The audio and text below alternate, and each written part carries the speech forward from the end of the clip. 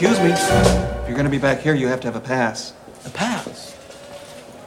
A pass? I'm gonna pass some information on to you. You bozos outside got the trucks blocking my car in. My Rolls Royce. What are you talking about? Where did you park? What do you think? You listen to me? I just said I parked up between your trucks. That's why I can't move. Don't you give me attitude. I'm a mother. No, I mean, I'm a doctor. I'm a surgeon. I come down here as a favor to Mr. King. You see, his hands are insured for $1 million. Now, the insurance company's not gonna let him walk out on that stage until they had him checked out by me. Meanwhile, I got a medical emergency downtown, but I can't get my damn car out. Sir, just calm down. Hello, listening people. Hello. Hello, Bartek. How are you? Good. How are you? I'm Ryan, and that's how I'm doing. I'm crying Ryan for this episode. I legitimately forgot to say your name, yeah. That's okay. I picked it up, and now it's on the table. Our table of Spit and Polish presents, because we are always spitting, and we're always Polish. Always. Jeszcze Polska, yes. I knew you were going to do it, brother. I don't know why I said brother. Like, let me say it again. I knew you were going to do it, brother, because I'm a Hulk Hogan. Thank you, Mr. Hogan. Paul Hogan from Flipper? No, Polish Hogan. So we are doing our show Pictures Powwow, our podcast in which we talk about a movie that has come recommended, whether the recommendation is from myself, from Bartek, or from you, the listening people. That's right, you're a people, not a person. And so, a movie was recommended. I recommended the film. It's in the title of the episode, Heart and Souls, from 1993. So I'm laughing because Bartek visually looked up as I said that, like he was looking up at the title. Where's the title? Which works really well for an audio, basically, because it only amuses me. So I'm saying the pitch and then I go because Bartek's being silly, which is nice of him. But we're doing Heart and Souls from 1993, starring Robert Downey Jr. and various other people. If you have not seen the film, watch the film. We're going to be talking about it in depth with details and spoilers and nuances. And if you're at all interested in watching it, or if it seems like it may be your bag, baby, watch it, because to give a pitch of the movie to entice you if you have not watched it, it is about how to describe it? These four people tragically die in a bus crash, and their souls are removed from their body, and they are attached to this one child, and they have to figure out what's going on. And the child eventually grows up to be Robert Downey Jr., and he must help them put right what once went wrong. Yeah, just to be clear, they attach to the child like within a minute of the child being born. Yeah, and they stick around with it until it becomes Robert Downey Jr. Yeah. So, and they're wacky characters. And this is a movie directed by the same guy who did Tremors, so have fun with that. Yep. And written by the same people who did Tremors, in part. Have fun with that. So that's the pitch. Go, off. It's funny, and it's dramatic, and it's musical, kind of. There's singing and dancing in it. It's diegetic. So, Bartek... Is it diegetic? Or non-diegetic? I don't care. The singing's diegetic, but is the music? I guess not. That's the first discussion. Heart and Souls. What is your history and relationship with this movie, and what did you think? I don't think I've ever heard of this movie before. I know it's a shocker for me. Whoa. What the fuck? I know. Dude, this was always on TV when we grew up. Where were you? I've never heard you ask me that question before. Where were you? When were you? I was on a flight. No. Killing the Polish president, allegedly. Oh, God, no. You're going to make my stepmom cry, man. I could do more than that. Make her clean many of the toilets in your father's house. Because Bartek's dad has like 15 toilets in his 2-story house or whatever it is. And a urinal, just for good measure. Yep. Sorry, you were saying? Never seen this film before, hadn't heard of it. To the best of my knowledge, I haven't heard of it. I was born the year this film came out, so yeah. So we're 4 souls attached to us each. Yeah, hopefully, like, unless 8 people died in a bus crash, how would they get divided? Yeah, well, I get the cool ones. Oh, that means I get the boring ones. That means I can make them cool. Just a question. So you hadn't heard of it, seen it. When the movie did start to present itself, did any anything lingering or anything of its existence or its pitch kind of hit the palate to you as something that you may have heard of in your life? I mean, a big part of this film's plot is the whole idea of people who have died but still have, lingering regrets, and they have to somehow, fulfill them before moving on. Like, you could almost say that, what was that film we did, Under Her Dead Body? Over Her Dead Body. Sorry, I did the opposite. Over Her Dead Body kind of had a thing like that, and I think there have been other things that I've seen that had a similar plot or even just a similar idea in, like, the grand scheme of things. So, even though I walked in not knowing what the plot was, that idea was familiar to me. It's a Wonderful Life, you could argue, in a minor extent. Yeah, it's got they that... become stars at the end. He was a star, the angel, Clarence. Yeah. And what did you think? Yeah, I liked it. I mean, I'm kind of a sucker for, sentimental stuff like that. So very easily I walked out of this one being like, yeah, I like that. There are some obvious issues with it that we can talk about. Nothing that I'm too... Obvious issues? Nothing that I'm too passionate about, but I mean, objectively, yeah, there are some things to talk about. Interesting. Are we keen to hear your point of view of what you think are objective criticisms in this flawless film? No, of course, I understand. I grew up with this movie. It was always on TV. It is a movie that I hold very dearly. It's been the white whale of this podcast for me because it's been on and off the list for both unappreciated masterpieces and this show. I felt that, yeah. I was unsure if I should put it on unappreciated masterpieces because people who have seen this movie really like this movie, but at the same time it has some qualities to it that is worthy of that category of it.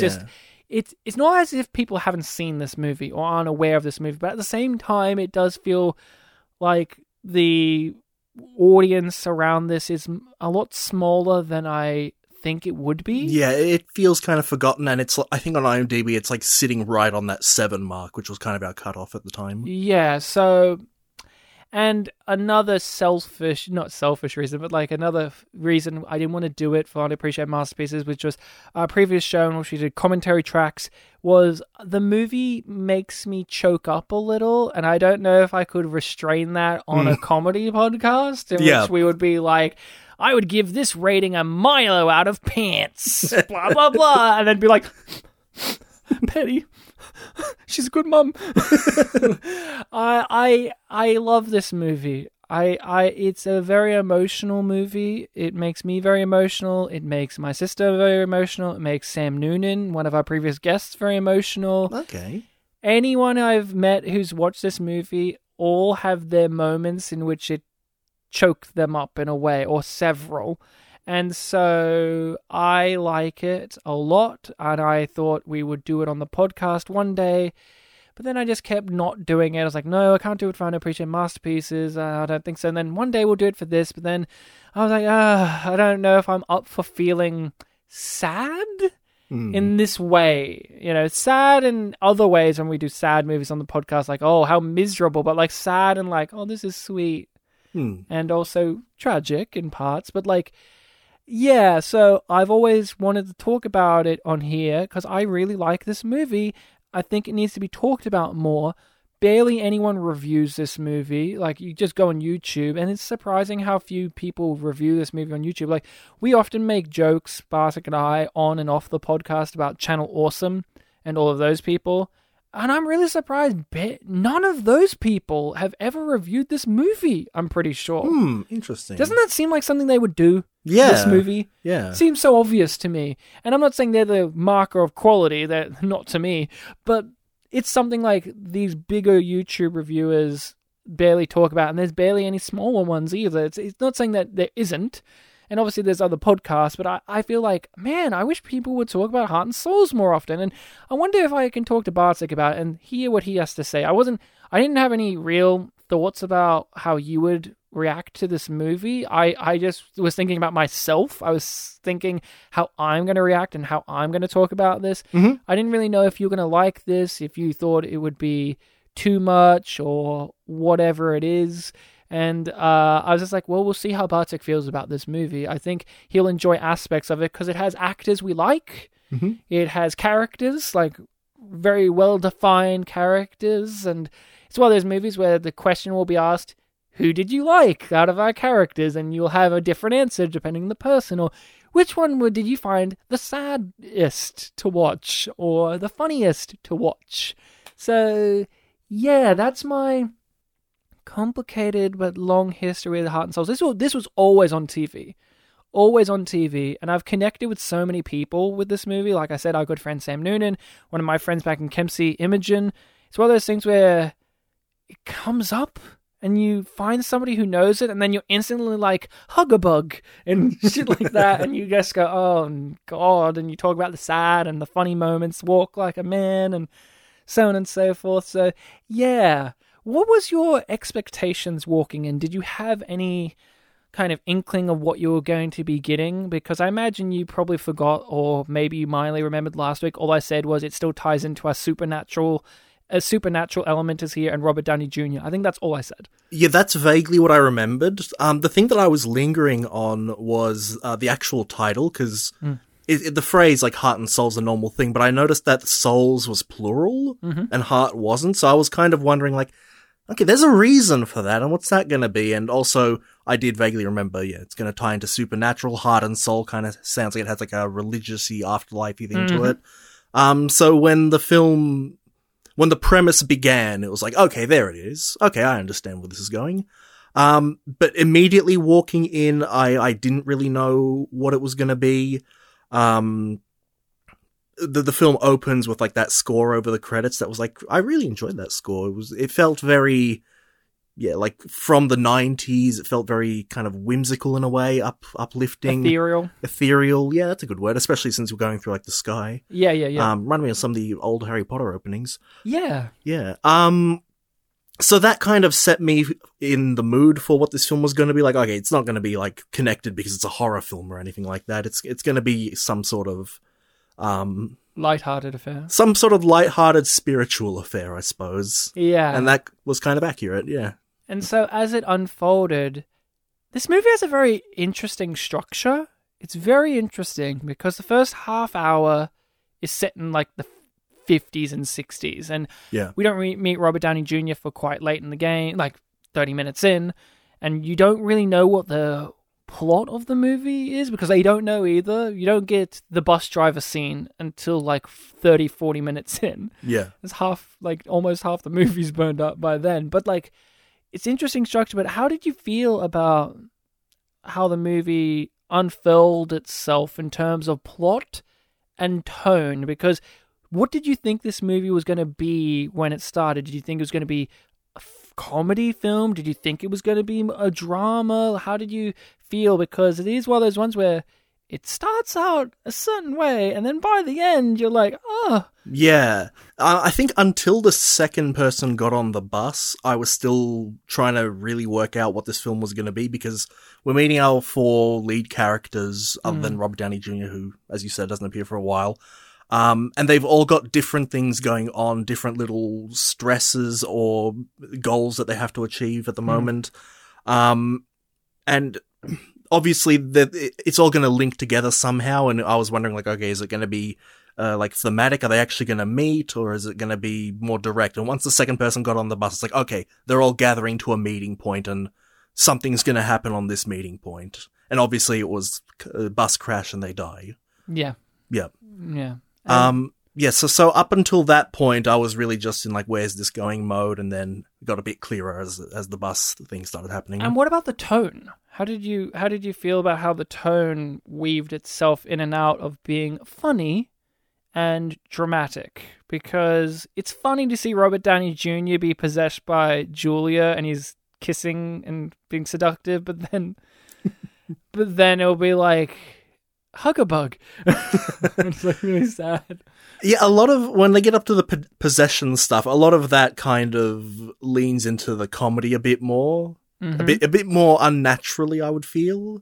Yeah. Like, obviously it was very funny stuff, but it's like, you know, you've been following this guy for 30 years. You know what his deal is here. You know how things will go if he behaves a different way, and you're you're flirting with a bunch of old men when you're this 30-year-old guy who's got a girlfriend. But then they have an explanation of how they can get away with that. Yeah, they do. And that links it back into, like, the believability of, like, hey, tell them this. And Robert Downey Jr. doesn't even question. He's like, that's good. I'm going to go do that. And then Charles Grodin is like, I don't even know. like, is that a real medicine? It sounds real. I... rewatching it for this. This isn't a movie I like to rewatch all that often nowadays because it makes me sad, like in a good way. I'm not afraid to admit that I cry or tear up in this movie at multiple points. So I don't like to rewatch it all that often. But when I do, I like it. I enjoy myself. I like all of the souls. I like Robert Downey Jr. as much as you can because he's a little turd at the beginning of this movie. The transition of him from kid to adult with the sunglasses tells you everything you need to know about what he's become. It was a good transition too. It was. Kurtwood Smith's in this movie. He was, yeah. By the end, returning from Oscar for this.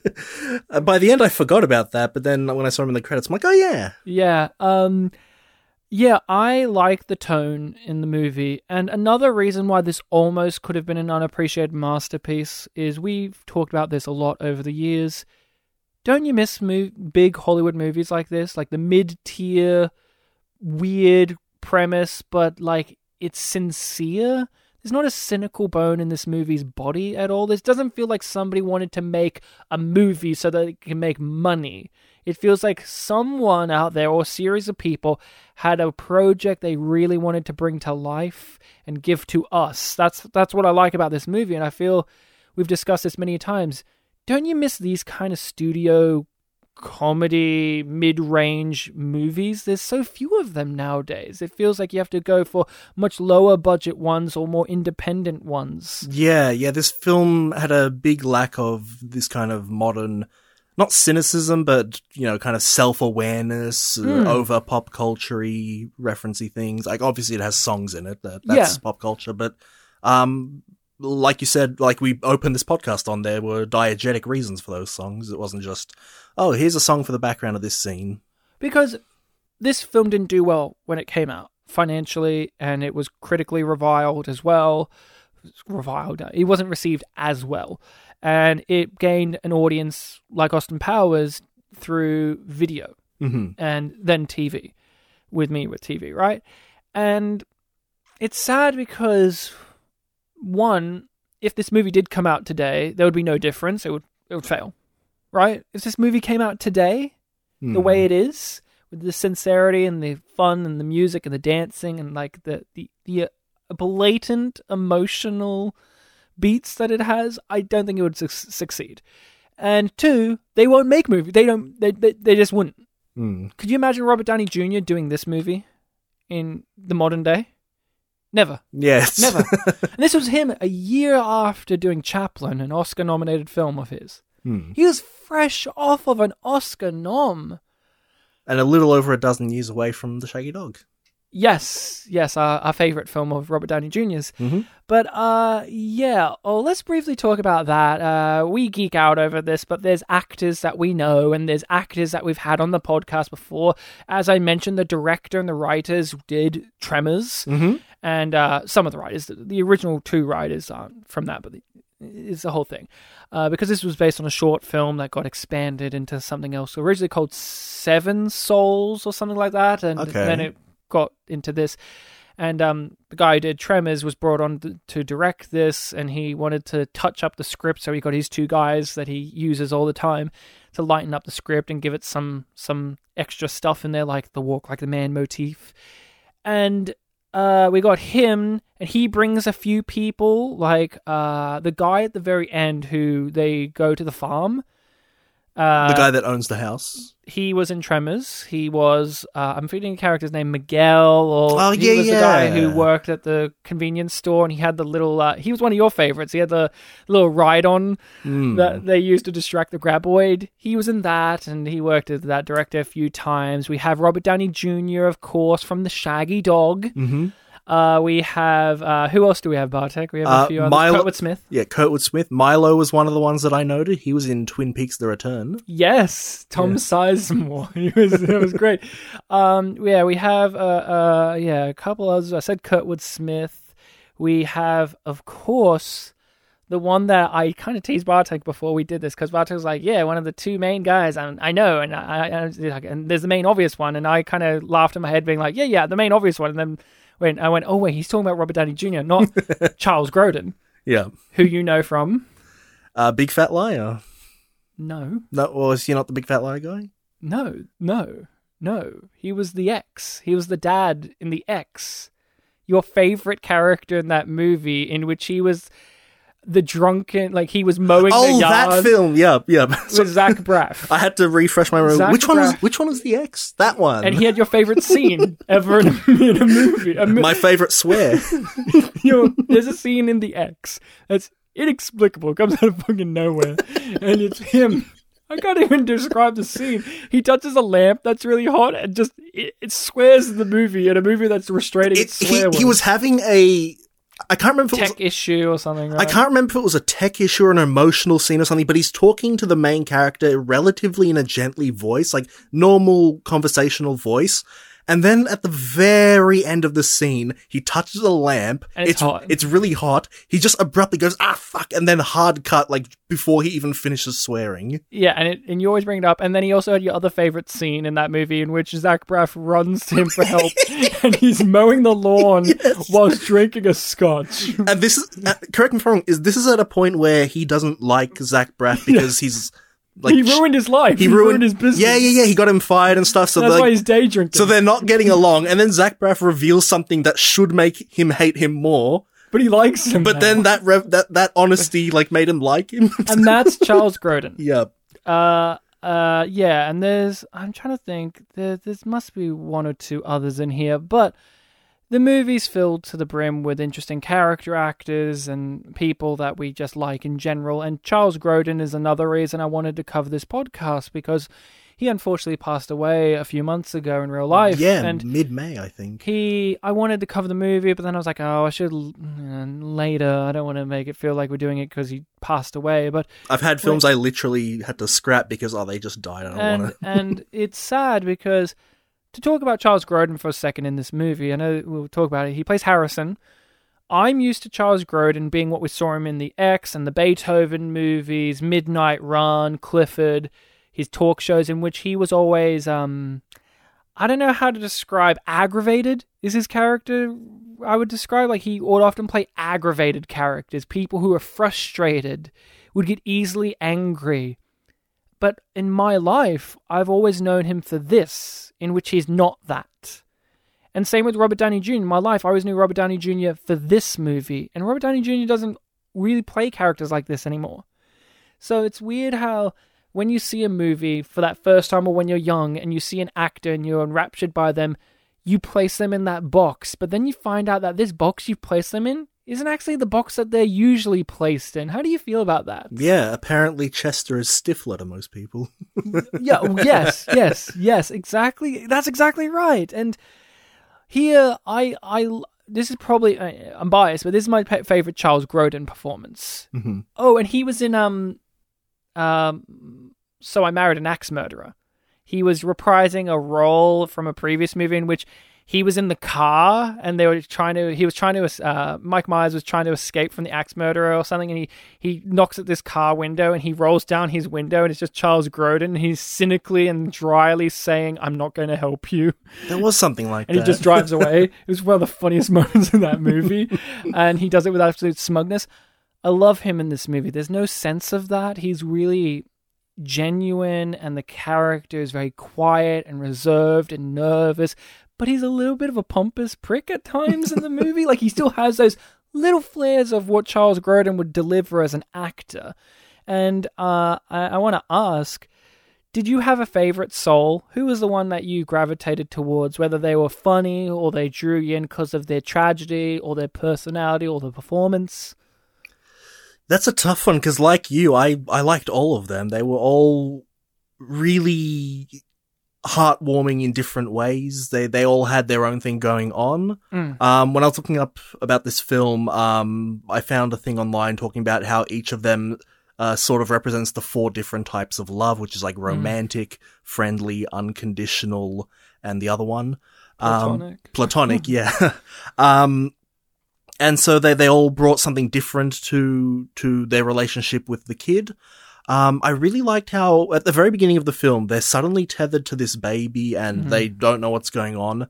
And then it cuts to, a few years later and they're already like warm to the child. Yeah. And that was really nice to see because at this point, I just kind of learned each of their deals. Like Charles Grodin is this kind of stressed, anxiety filled guy, and then wants to sing. And then you see him here a few years later, just a few seconds later for us, and like he's just warmly looking at the kid and like part of the group, really comfortable. And it's like, I'm already feeling things. Like, this is really nice. Yeah, when he's a baby, right, and he's like in his little stroller thing, and the parents are like, "What's he doing? Laughing at the wall. I buy him all these toys and gifts, and he laughs at the walls."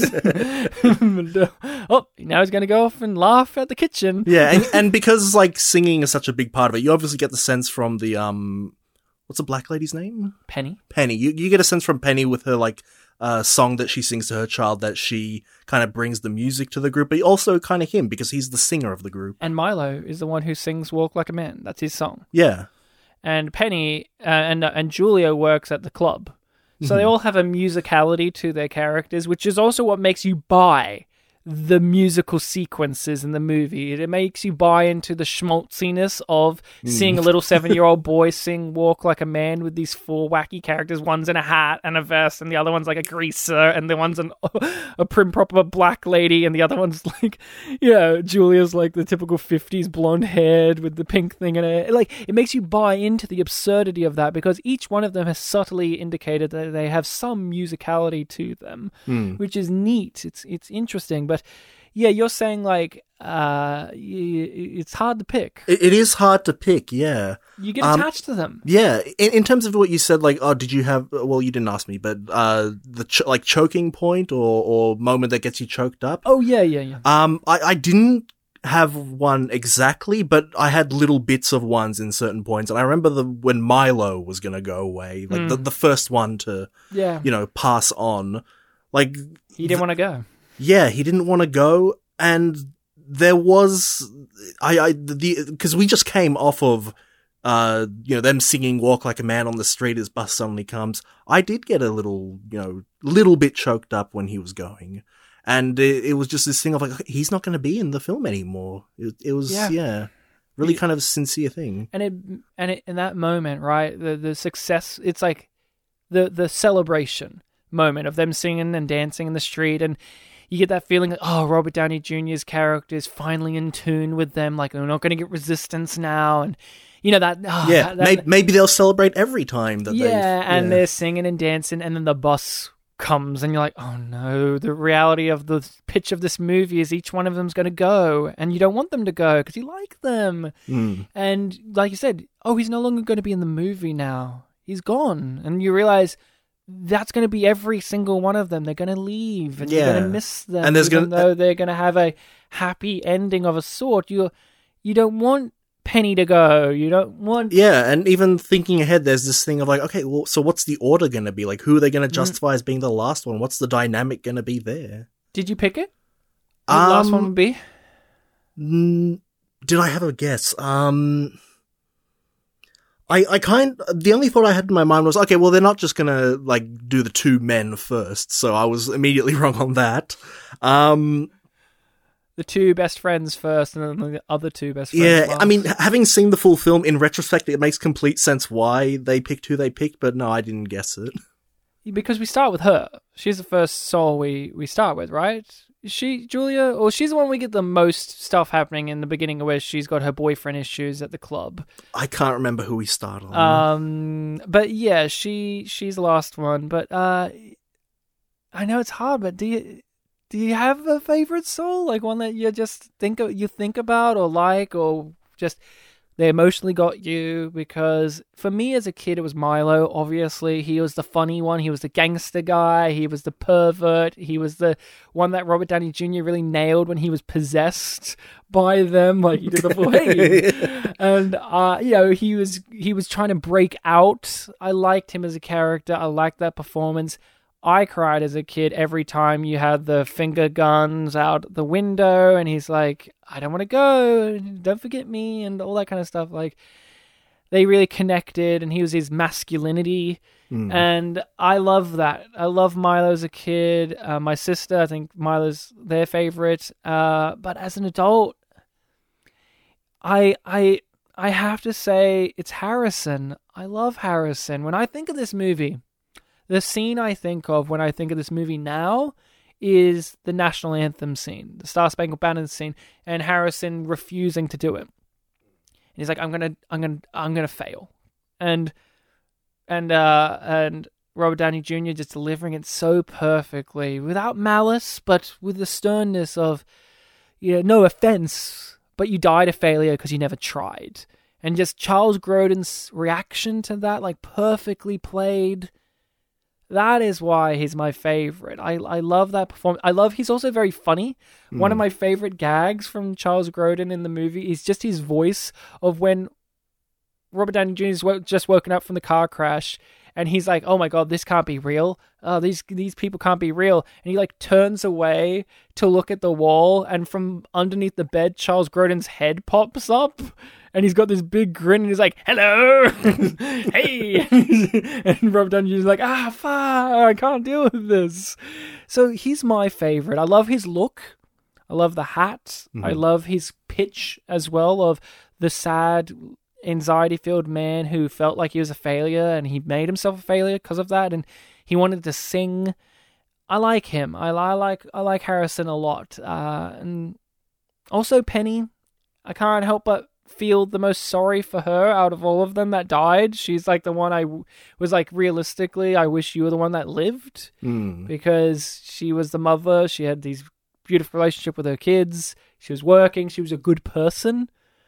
And like all of them, except for her, their thing that they had in life was they didn't pursue this, or they didn't do the right thing. But for her, it's like, what else was she supposed to do? Yeah, she was in the middle of something, and she was going to work. Yeah. What else is she supposed to... Well, I mentioned she was in the middle of being a mother. Yeah, exactly. But like, you know what I mean? Like the others, Julia didn't go for the guy and was pushing him off, and Milo robbed from a kid, and Charles Grodin didn't want to sing. But her, it's like, well, she was just going to work. And then she died. It's like, that's the most tragic to me of the deaths. Oh, sad. Yeah. Obviously, hence the movie exists. But on that level, I feel like a strong attachment to Penny, and hence her ending is really probably my favorite ending of all of them. The whole car park sequence and the hug and all of that. But yeah, that's kind of where I land on the favorite soul type of deal. I still see the look on your face where you're like, please don't make me decide. I mean, honestly, it is kind of a toss-up for me between maybe Milo and Penny for similar reasons you just said. They had a lot going on. I liked them all. I guess Julia had kind of the least going on for me in that sense, but, the way her story ended was more unique than the others, because it was like, oh, I secretly wanted to do... She found a different way to make peace with herself. Yeah, which I thought was really great, because it broke up the formula of the movie. Yeah. And they left it to the end, and that was really great. Yeah, Julia gets left on the back seat a lot, and that's kind of interesting about her character is you're presenting that Harrison's the one that's always pushing his aside for everyone else, but it's actually Julia that does that throughout the movie, and she does it far more subtly. And then at the end, you're left with, oh, that was your problem all along. You just kept pushing it to the side. And now here we are, and he's dead. And he died tragically. From all implications we can understand, he died alone and sad. Which was really tragic to hear. Yeah, it's hard to choose. All the performances are great to me. We're fans of actors and acting. Did you have a favorite performance in particular, even though removed from what you think of the character? Did anyone stand out to you, new or old? Because like you said, a few of these people we know, a few you don't, I imagine. Yeah, that's tough. I guess I'm coming back to Milo. Because like you said, he kind of is the fun one. He's kind of the Joker there. And there are times where you question, like, okay, how seriously is he really taking all of this? Because in the montage, before the kid becomes Robert Downey Jr., he's still a kid. He's kind of like half on like, oh yes, sincerely raising the kid and, trying to get out. He's like, I'm still testing, like, how far away we can get away from this tethered kid. I'm still thinking about, what I'm going to do after this is done. Looking up skirts. Yeah, the pervy one. But yeah, when things need to get serious, like, he is completely sincere about, making peace with his regrets. He takes what he did to that one kid really seriously. His sincerity, pushes Robert Downey Jr. to letting him possess him. Yeah. And yeah, when he succeeds in doing what he did and everyone's really happy, like, I really felt that. I love Tom Sizemore in this movie. I'm not used to this from him either.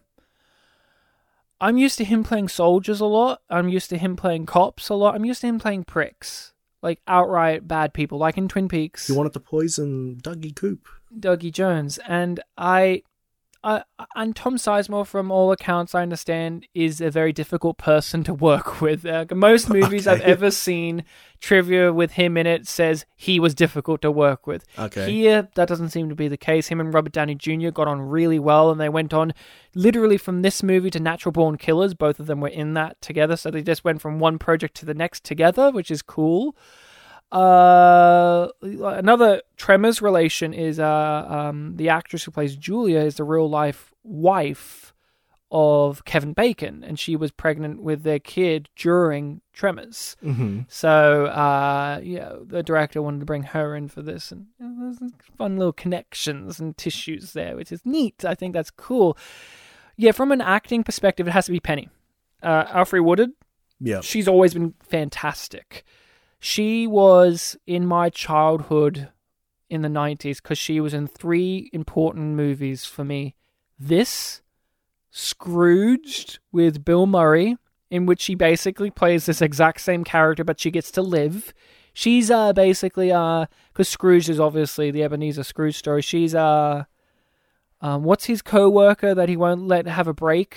Ebenezer Scrooge? I can't remember the name. But you know what I'm talking about. She's that character, basically. But she's, his secretary, and she has kids, and she's really good in that movie. And then First Contact, the Star Trek movie First Contact, in which she is amazing in that film. She acts against Patrick Stewart, and dare I say, outacts him.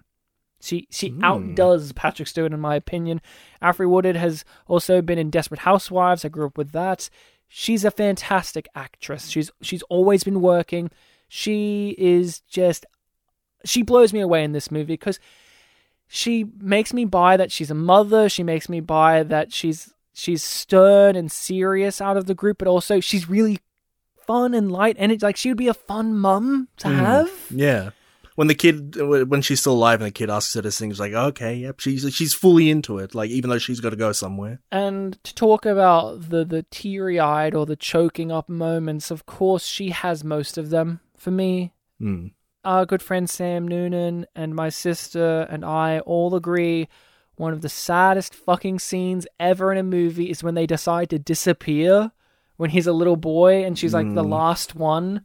And by God, how do you not feel emotions when watching Alfre Woodard say goodbye to this little boy? Yeah. Because out of all the characters, she's the only one that actually had a kid as well. So it's like saying goodbye to a child yet again. It was the scene from AI, but with appropriate music.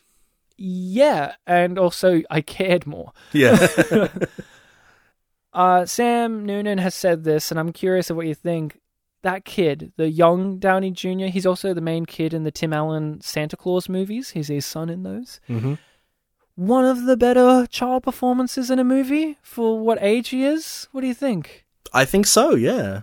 That kid can act worth a dick, to quote Sam Noonan's... Well, to opposite quote Sam Noonan. He can act worth a dick. I can't help but get emotional when he's crying. My sister, when we talk about this movie, would just say... in an imitation of his voice, "Don't go, Milo," And I go like this. The added Like, thing. I can't. It's just so sad. The added like first name basis thing, really adds a kick to it. What did you think of that? Like, did that get you? Oh yeah, for sure. Because I know sometimes you're a little bit more strong to these obvious emotional and manipulative moments, which this of course is. I'm not saying that as a derogatory phrase, because evidently we enjoyed it, but a little boy crying is a key. I'm a lot softer on kids crying than I am on dogs being unhappy. There's no dog in this movie, huh? There is a dog in this movie, but yeah. Who? Which one? Oh, yes, For that's right. Milo's, that's right. Milo's robbing. Yeah, Yeah. and you didn't check for a dog. That scene, it's fantastic. When they all have to disappear, you understand why they're disappearing. And they're trying to make it as soft as possible, but It's going to be traumatic no matter what. Yeah. And it really fucks him up, and it gives him issues later in life. Like, they're responsible for issues in this guy's life. Mm. And just seeing also, like, the little kid just crying his eyes out, screaming for his friends that left him behind. Oh my God. It's just, I don't know if did you ever have any imaginary friends or figments or things like that in your childhood? Do you remember or do you know? I think we've had this discussion in Drop Dead Fred. Which this movie did remind me in parts of Drop Dead Fred. I think my answer there was I knew of the concept and I tried it out, but when you kind of force something, it's not really real, so not really. Yeah, I didn't really either, but I do get that understanding of when I watched this as a kid and when I watched it as an adult, that saying goodbye to a thing that isn't real forever, like saying goodbye to my toys. There's that period in your life where you just know that these toys aren't going to be what they were to you once, Yeah. in that regard, or that area, that school, whatever it is. So, yeah, I love the balls on the movie too, to actually have it be like they're making him look like a crazy person as a kid, and the parents have to like analyze whether or not they need to take him to a counselor, like a school counselor, or like to a physician, or to a mental institute or something. Like, yeah. But they don't take it like too much as a joke though. Like it's the cause of this kid's trauma, the fact that we have to stop doing what we're doing. Yeah, we can't have the fun anymore. They have to be invisible. Isn't that a torment? Didn't you feel sorry for them when the bus driver turned up? He's like, "What have you been doing?" Didn't the angel come down and tell you? And they're like, No. We've just been in this limbo, not knowing what we're going to do for 30 years. Yeah, that was one of the hanging threads that I was like, okay, so what was up with that angel? Why didn't they appear? But They just didn't bother. Yeah, the film never went there. No, angels are just lazy. What did you think about the bus driver character? I thought he would be one of your favorites. We haven't talked about him, but I thought he would be one that you would get a kick out of because of one silly reason. He looks like a guy that you get a kick out of in movies. You like funny-looking people, and he's very funny-looking. He does have the look, yeah. He looks like a bug. In this film, like, he was combating, very emotional characters, though. So there was this sense of, like, you're here. Like, I don't hate you, but, it's what you represent, kind of. He did kill them because he was a perv. He did that. Well, yeah, that's true. But he said sorry. He didn't say soz, but he said sorry. He's going to serve 500 years of sorries, so it'll be fine. Yeah, I liked that even though he was just doing his job, he understood, like, the gravity of, what he's putting them through. Like, Jesus, 30 years and you guys didn't know what you were doing? I'll try to buy you some time, but yeah. Yeah, I like him. I like that performance. I like how sorry yet not sorry he actually is. Like, hey, I'm serving my time. Like, he doesn't fully come to terms with how much of this is his fault. And I loved it when they all confront him about that and have a go at him and like really lay it on him. And he played it really well. Even in scenes where you're having a very dramatic moment and he's a comedic character, he as a performer and as the character written, they know how to pull it back enough in which it's not intruding upon the tone of the scene, but also not disregarding the existence of the character thus far. Like at the very end with Julia. And he's like fiddling around and Robert Downey Jr. screaming at him. Like, it didn't work. She can't go fix it. Fuck you, basically. That character is still played the way we know him, but he isn't making the scene funny.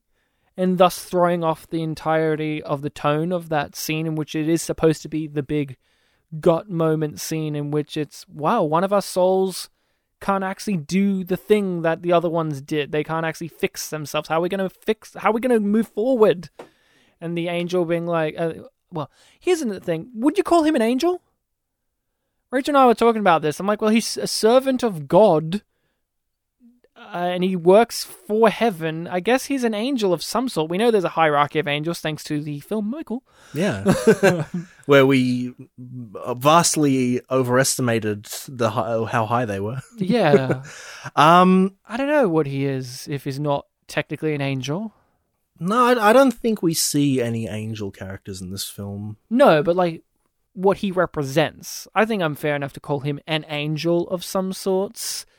Or a servant of God. I don't know what he... It's not like this is Beetlejuice, where Beetlejuice directly tells you, like, this is what people are in the afterlife for these reasons. Yeah.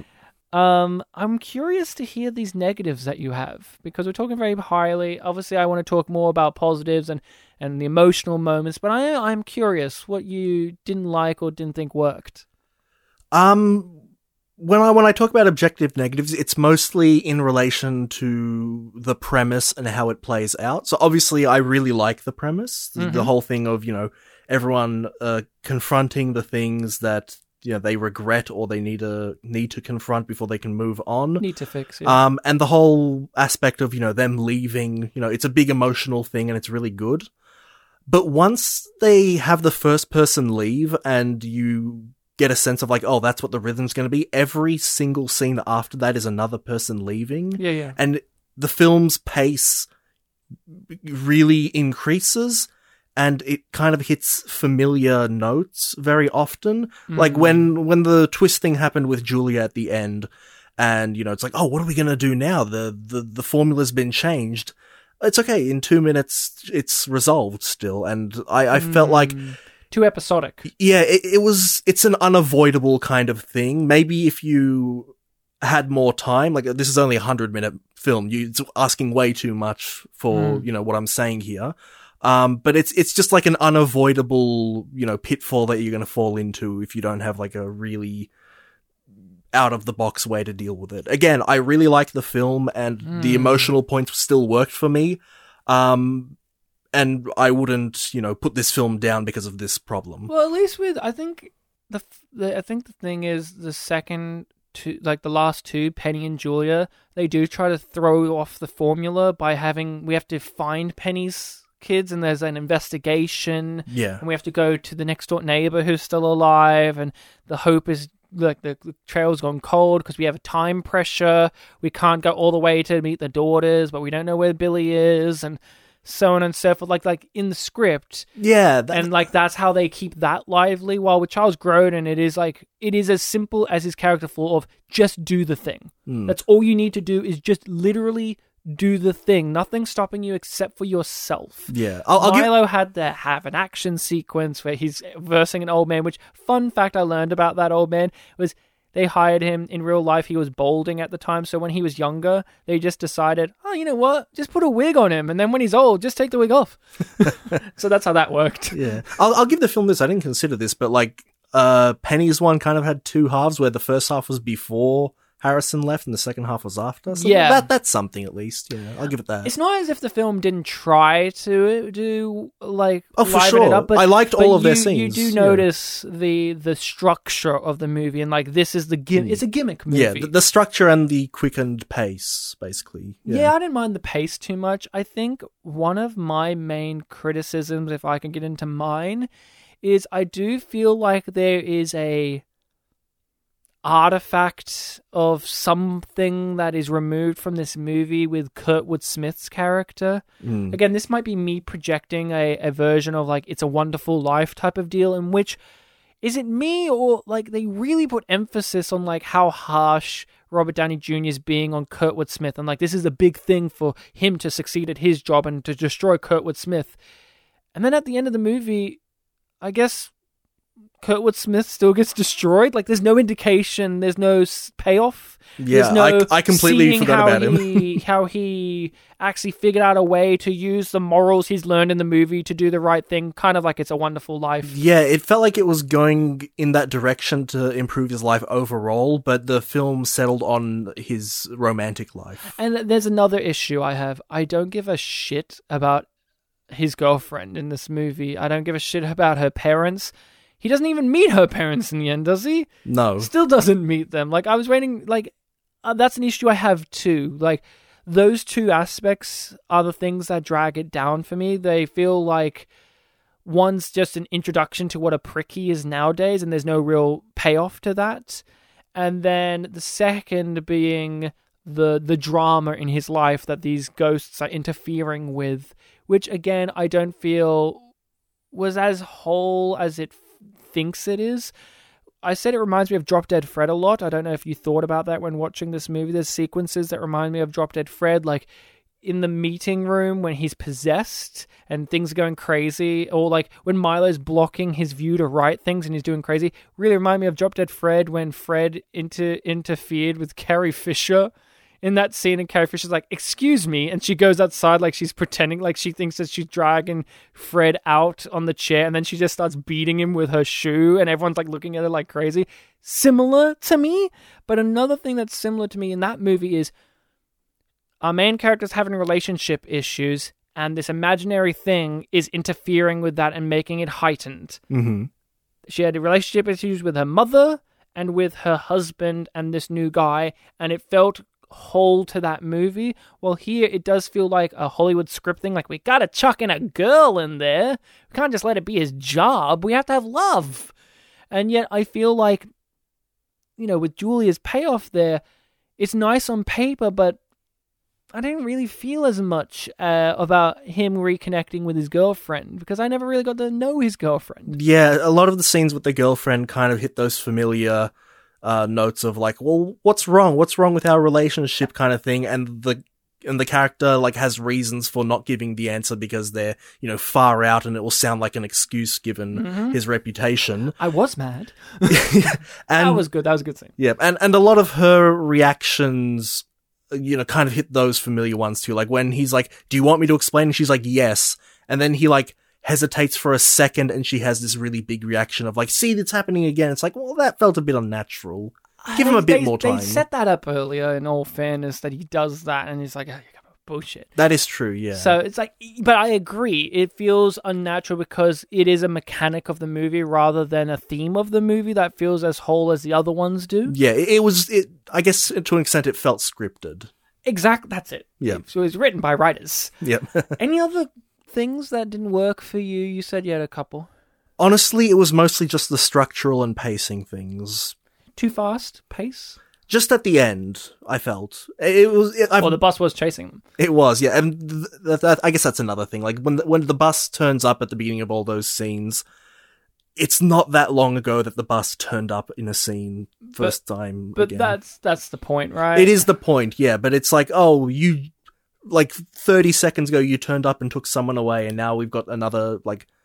Not horror sting, but like, you know, dramatic sting of like, oh, the bus is here, we have to hurry. The most effective one was when it was Harrison, when it just went on the stage, and there wasn't a horror sting or like a time pressure thing. It's just like, and it matches the music, like, and now it's ending. Yep. You know, it was good. BB King showing up and like playing the guitar and all of that. That was really great. I love that. I love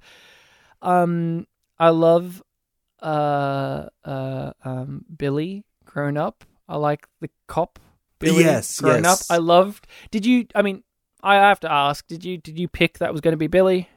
Somehow I didn't, but then when it happened, I'm like, how did I not pick that?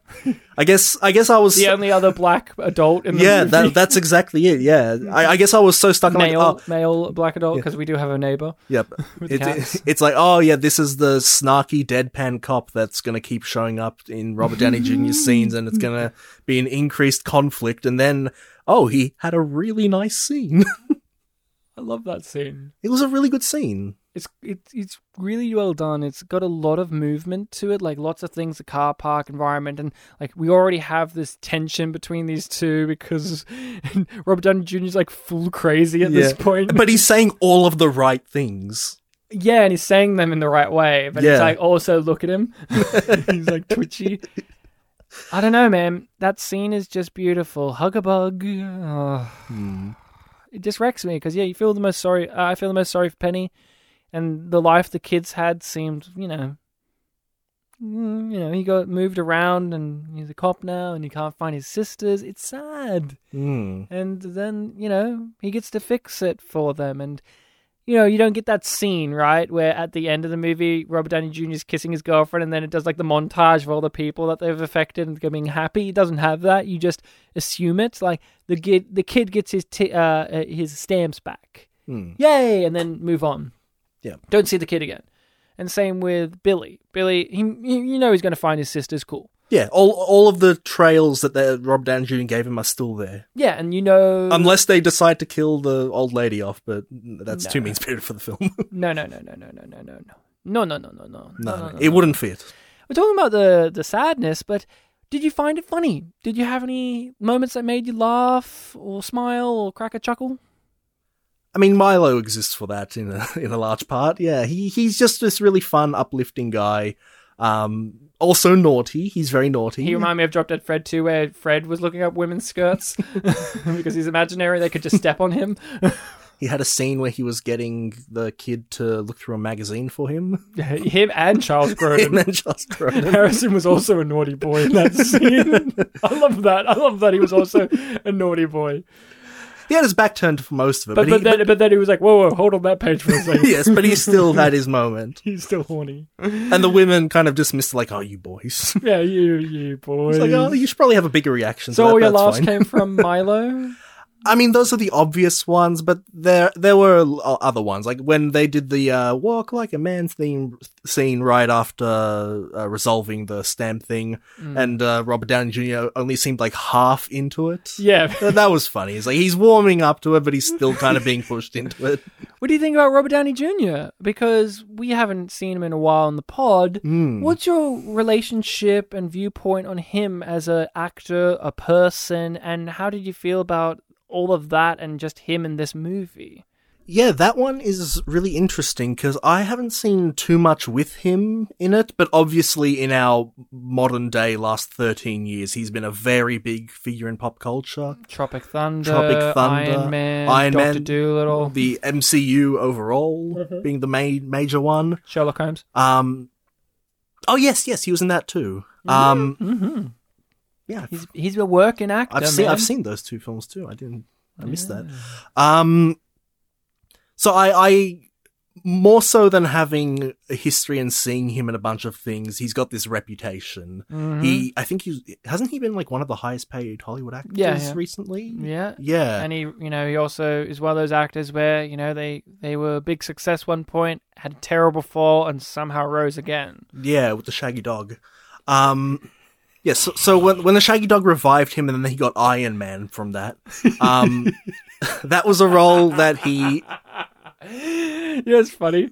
When he did Iron Man, right? That was before MCU was owned by Disney, pretty sure. Or was it around the same? I thought they acquired... I can't remember. But either way, Shaggy Dog was Disney, so that was his entry into the Disney cinematic universe, I'm pretty sure. Yeah, so I wasn't joking. You weren't joking. No, I wasn't. But yeah, for the past dozen years, like, he's been known to play that character, Iron Man, Tony Stark. The Snark. Yep, Tony Snark. And I haven't seen too many of those films because I'm not into MCU, but I have seen Iron Man 3. I've forgotten Iron Man 2. I saw Avengers. I think there was one other one. Captain America, any of them? Was he in the second one, Winter Soldier? I don't think so. I've seen that one, but I haven't seen him too much. But you get a sense of what that character is pretty clearly just from a few times. And so in my head, I just thought of him as like, oh yeah, he's one of those like witty, fast talking kind of guys, which you love or you hate, but that's kind of what he was just in my head. And even when I thought back on the Shaggy Dog, where he was the villain of that film, there was a sort of, similar energy there too. So when I heard that we were doing a film of his from the 90s, I was just thinking like, oh, okay, he's gonna look younger, but what's that gonna feel like? And it did kind of throw me off because I'm not too used to seeing him in this kind of role. Didn't see him in Weird Science? I have seen Weird Science, but it was so long ago that I couldn't even tell you who was in that film. He's in that. So you were thrown off by, seeing him young and slightly doing something different than the standard that you've seen him in. Than what I've been used to knowing him for. Oh, it's so funny, because when I was watching this, I know we make jokes. Robert Downey Jr. was in Shaggy Dog and he embarrassed himself. Like that's the best way to describe it. Because his physical comedy made no sense in that movie. Like, oh, he got bitten by a dog, but he's crazy. But he was already weird before then. Here, the physical comedy he does makes sense. And I was going to say, it's funny because what he's doing in this movie, like the physicality of throwing himself, the screaming, the yelling, he did in the Shaggy Dog. This isn't unusual, really, what he's doing in this, but we care because it makes sense. More so than what he was doing, that aspect of the great Shaggy Dog. That aspect of him in that movie, which we agreed weird in that movie. His character was very out of place in that otherwise great film. Yeah, he was so weird that the audio in our episode was weird. Yeah, exactly. We never got over it. We just couldn't handle him. But I agree. I'm used to... Look, I've seen young Robert Downey Jr. I saw Back to School. I've seen Chaplin. I've seen Weird Science. I've seen a few others. This, obviously. And I don't know. It's kind of hard not to think about him in the modern context, where he is the snarky guy and the Mr. What's the Tony Stark quote, where he's like a playboy genius millionaire? That's his line, right? Yeah. It's hard not to think of him in that context. Well, here it's like, can you buy Robert Downey Jr. as a guy? Like a normal guy, as a guy? Yeah, with a lot of relatable stresses. Yeah, even though he's like a rich guy who drives a car that's fancy with the glasses. And I did buy him. I thought he was very sweet in the movie. I thought he was cute in the movie. That's how I would describe him. And I thought he was very funny. I thought he nailed impersonating all of them. We haven't talked about it, but how did you feel about when he was embodied by Penny? And he was breaking into the backstage by pretending to be the doctor? I thought that would be a scene that you would enjoy, because Robert Downey Jr. really nails that. He really captures her energy. We know from Tropic Thunder that he can do black people. He can. In this, he didn't need the makeup, though, did he? Oscar-nominated performance, Tropic Thunder. Never forget. I almost forgot. Never forget Oscar-nominated blackface in 2007? I think it was 2009 or 2008. No, it was after Iron Man. Yeah. Iron Man was 2008, I want to say. Yeah, I think it was after. But yeah, did you enjoyed him in this? Did you find him funny? Yes. I found him very sincere. I understood why he was the way he was. When he first saw, his friends again and he was, freaking out about it, I understood. There was the possibility that he'd be happy to see them again, but he'd come to terms with, what was that memory from childhood? It must have been hallucinations. It was, giving me stressful time of my life. They were thinking of taking me to an institute. So, of course, he would run straight to the psychiatric ward. And did you like how they quickly resolved that idea being the whole... in another movie, that could have been the conflict, the whole movie of, I don't believe it. Believe it. I don't believe it. He does that for one scene, and then the way they resolve it is another crazy person actually sees them.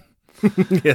It's the quantum leap rule of, in Quantum Leap, Sam has a hologram that only he can see, except for small children, animals, and crazy people can see Al. Right. This has a lot of quantum leap energy, this movie, in which we must fix what once went wrong, and also people can see my imaginary friends as well, and it's just wholesome and sweet and all of that. Yeah, I like him.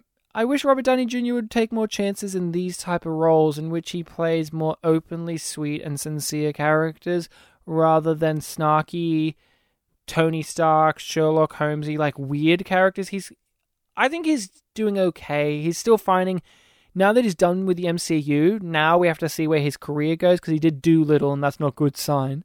But I hope that he doesn't fall down the Johnny Depp rabbit hole of playing weird characters, because that seems like what he's doing, where he's playing, I'm a Welsh version of Dr. Dolittle, I do a funny accent, or I'm Sherlock Holmes, or I'm Tony Stark. Like, although this is a kooky, funny character, there was a naturalism to it at the same time that I feel is very different to his other roles that we've seen in more recent years. I liked reading the trivia point that this is one of his favourite roles that he's done. Yeah, how did you feel about that? It was really nice that, like, such a film that we were considering for unappreciated masterpieces because it was kind of, forgotten or not talked about, is something that he holds close to him.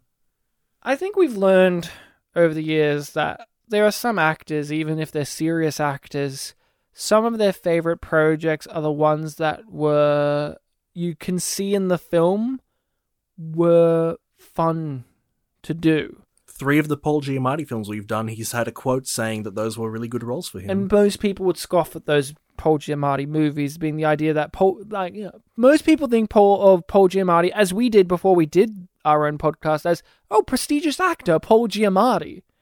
But, doing our podcast, we've tainted ourselves as, silly actor Paul Giamatti. But that's, it's okay that these actors, some of their favourite roles are these more light-hearted things, because, he did Natural Born Killers after this, Robert Downey Jr., and apparently he said, it was day and night. This movie was day, Natural Born Killers was night, in terms of mood and tone, and it's very true. And I'm happy that he considers this one of his favorites, because one of the things that bums me out about the movie is that sense of it's forgotten. And I know it isn't. People have seen it. I've seen it. People do know this movie, but it is that sense of this does feel like it's not appreciated as much. And it is good to know that even after earning billions and billions and trillions of dollars doing these very well beloved movies, Robert Downey Jr., and even after having, his crash with his drug problem rising up again, he's had a very extraordinary life, an extraordinary film career since this movie. He still somehow knows to, still somehow has a sweet attachment to this, which I don't know when is now 28 years old. Yeah, I don't know when he said or wrote those words, but I'm hoping it was more recent. He's said it throughout his career. Oh, okay. I've seen him in interviews bring it up every now and then. He just likes this movie. Okay, that's good. And I like it too. Yes, it has flaws, but to me it's a flawless movie regardless of that, because it does something that very few movies actually do for me, which is it genuinely moves me. That's its goal.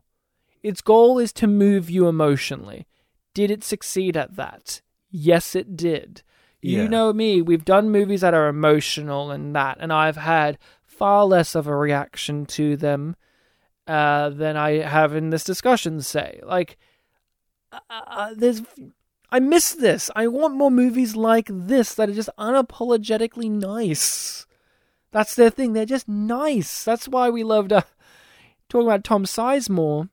Twin Peaks: The Return, nightmare world of a project, but there was that underlying thing of one of the things that people like about The Return is Dougie Jones's storyline is everyone just becoming really nice, and it feels so unsettling. And Tom Sizemore's part of that. And in a series that's often pretty brutal and pretty tragic and pretty fucked up. Especially The Return, yeah. That's one of the standout things in that, because you want some light in the world. We both like our fucked up movies and games and stuff. We like our brooding and miserable and ooh, but also... I think you literally said last week that I've been picking a lot of suffering films. And I picked this film, which in a way is a suffering movie because it makes me sad, but also it makes me sad in a good way. It makes me happy. Is there a film like this for you? In any way, whether it's one you grew up with or one you've seen once or whatever, in which it brings these type of feelings out in you? I'm not sure about films, but there's definitely been moments in things that has choked me up. In fact, just recently, right now, I'm playing Yakuza Like a Dragon, And that's from a franchise that's very well known for its side stories. It's like the side quests, which are all like uniquely written and have their own tone. Yeah. And a lot of them are very goofy. And there was one in this game that I'm playing right now that really made me choke up. It was like, oh wow, that was such a kind of simple thing, but you know, Yeah. I'm just lingering on like some of the shots from that story, and it's just, yeah, it got me emotional. Yeah, in an otherwise very tonally... Yeah, totally Other thing. wacky thing. Yeah, I play a lot more games than I do watch movies. So Yeah. I have, and obviously I play a lot of Japanese ones that are very story based. So there are little moments in a lot of them that, you know, I kind of linger on. Yeah. I'm sure there's a movie out there that I could point to, but it's escaping me. I mean, I still have sentimental attachment to like my memories of the first time I watched Castaway. Yeah. That's a big one, but That's a big one. I don't get choked up anymore, but I still remember the first time I watched it. Yeah, you know, you mentioned games, just a detour on that. Like, I really didn't expect myself to get as emotionally invested as I did in Red Dead Redemption 2. I just kind of looked at it like, okay, but I got emotionally involved with our main character in that game, which was a big surprise for myself. And I found myself a little bit like, oh no, Arthur, please. I know it's silly, but No, it's fine. I mean, it's one of those things I didn't expect it, because I've played other Rockstar games that have tried. they Rarely succeed. They have a lot of cynicism to them, which is part of like the comedy. But a lot of the now this is the Rockstar podcast. A lot of them do try to have an emotional, or at least this later part, like Red Dead 1 and GTA 5 and Red Dead 2. I can speak to those. Are trying to, even with all the cynicism and grossness, trying to get those heartstrings at you and actually have like sweetness in there in some way, shape, or form. It's interesting. I don't know. I don't know if the other GTA games do that necessarily, but you know, I think it's something that I've noticed. I don't know if GTA 2 does that. It doesn't. No. With the what was the gang that has the smiley faces on their cars? The Loonies. The Loonies. Run by a guy named Elmo. Elmo. So, anything else you want to say about Heart and Souls? It's one of those movies I feel like I could talk about forever, but also like I don't know if there's actually much else to say. I just like this. Is there movie. is there any more than just gushing about things we've kind of talked about? Yeah, I just like all of these people. We'll bring it up a lot in the future, I'm sure. Yeah. Do you think you'll watch it again? Oh, for sure. Do you think it's a movie your mum would like? I think so, yeah. Do you think it's a movie your mum's seen? I'm not sure. I'm leaning no, but who knows? I mean, she was 25 when it came out. She could Is have. she a fan of Downey Jr.? Because I know your mum's a little bit like, I don't like this actor. I really like this actor, and I'll see it. I don't know if she's ever mentioned him. I mean, she grew up in the 80s. Maybe she's seen He was a big Weird thing. Science. He's been a big thing throughout her life, I would imagine. Possibly. He's been there. He's been there. He's a guy. So I think that's all I got to say about Heart and Souls. I thoroughly recommend the movie, and I think you recommend it as well for a first-time viewer. You say, yes, check it out.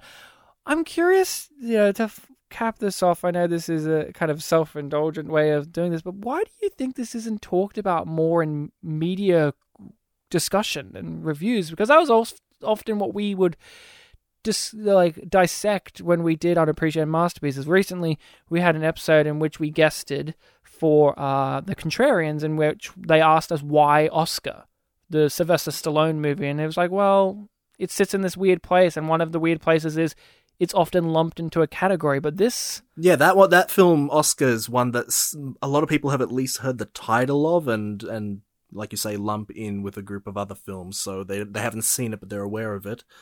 This one, maybe I'll have to pay attention again, but I don't know if as many people talk about it or know the title. Like, yeah. I'm sure there's a group of people that have talked about it in larger discussions, but yeah, I don't know. It's weird. I just can't figure it out, because it's got a well-known cast, well-known director, and it isn't one that isn't, it's not like it doesn't exist.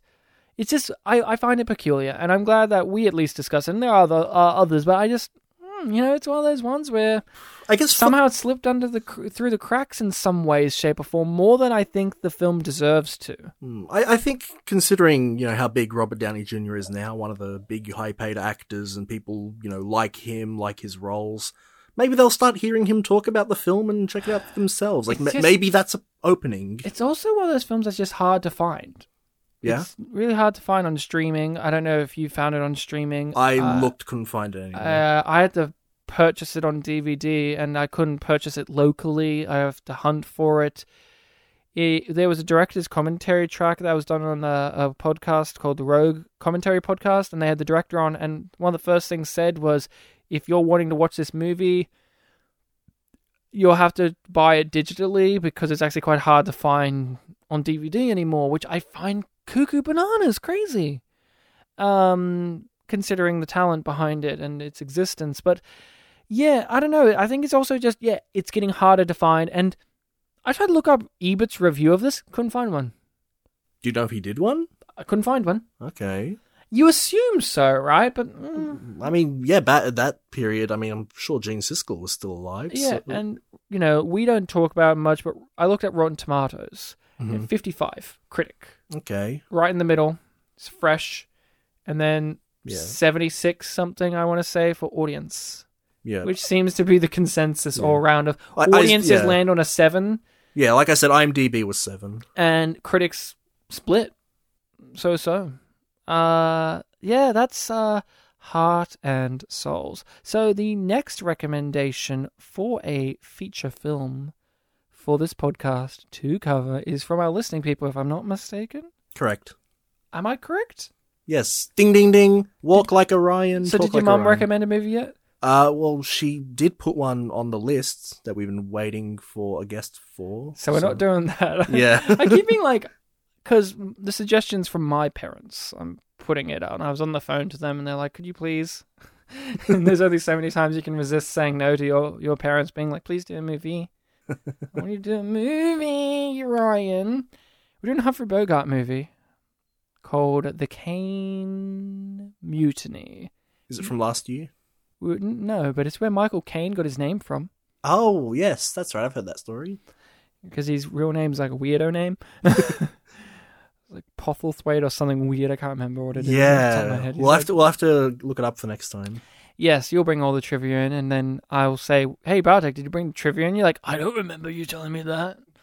Because I forget all the time. So, 1950s movie, The Caine Mutiny. It's in color. It's talking about Twin Peaks connection. Miguel Ferrera's father is in that movie. Miguel Ferrera, who played Albert. Mm-hmm. His father is in that movie. He's near the end of that movie. So I reckon you're recognizing, because he looks like his son. Okay. Obviously, but with like hair. Mm-hmm. But Albert had hair in the original Twin Peaks, and then it was balding in the return, and obviously he was in RoboCop. Again, to give the Kurtwood Smith connection. He was in... Do you remember him in RoboCop? He was the guy who made RoboCop. Yeah, that's right. Miguel Ferrer. He was the guy who pissed his pants when Dick, the second in charge of OCP, grabbed him by his hair in the toilets. My favorite thing... Should we do RoboCop? No. One of my favorite things about that is Dick in that movie's taking a shit, and he comes out and immediately does that. He hasn't washed his hands. It's just gross. And Miguel Ferrer's dick did a piss. Yes, it pee-peed. PP, Pictures Powwow, our show that you just listened to. Dick made your dick cry. So, yeah, that's it. You can find us on those social medias of Facebook and Twitter. You can email us at spitandpolished@gmail.com. Let us know your thoughts, questions, queries, and concerns. And do you say careers? Thoughts, questions, queries, and concerns. Not your careers. Let us know your career and recommendations for movies you want us to cover. We'll add it to the list. That is it from us, Bartek. It was a pleasure to have you here again in the room with me. I wanted to comment on that. You weren't a soul. You weren't like this ethereal object that I was imagining that's tethered to me, but actually you're just a corpse on the ground. Well, we are recording this on Halloween, October 31st, so, you know. But the episode's being released on Melbourne Cup, that international holiday. Everyone's favourite international holiday. It's where the horses run. And die. I looked up the names of all the horses that are racing on Melbourne Cup. They have weird names. Harrison, Penny, Milo, Julia. I think there was like one called like Johnny B. Angry or something like that. Like, there was one that was like... Because that's like Johnny B. Good. It's like very exciting, but both words were spelt wrong. Good. I don't know. Horse names are weird. Have they always been weird? I don't know. Nay. Nay. Yeah, instead of woo, it's nay. That's this episode.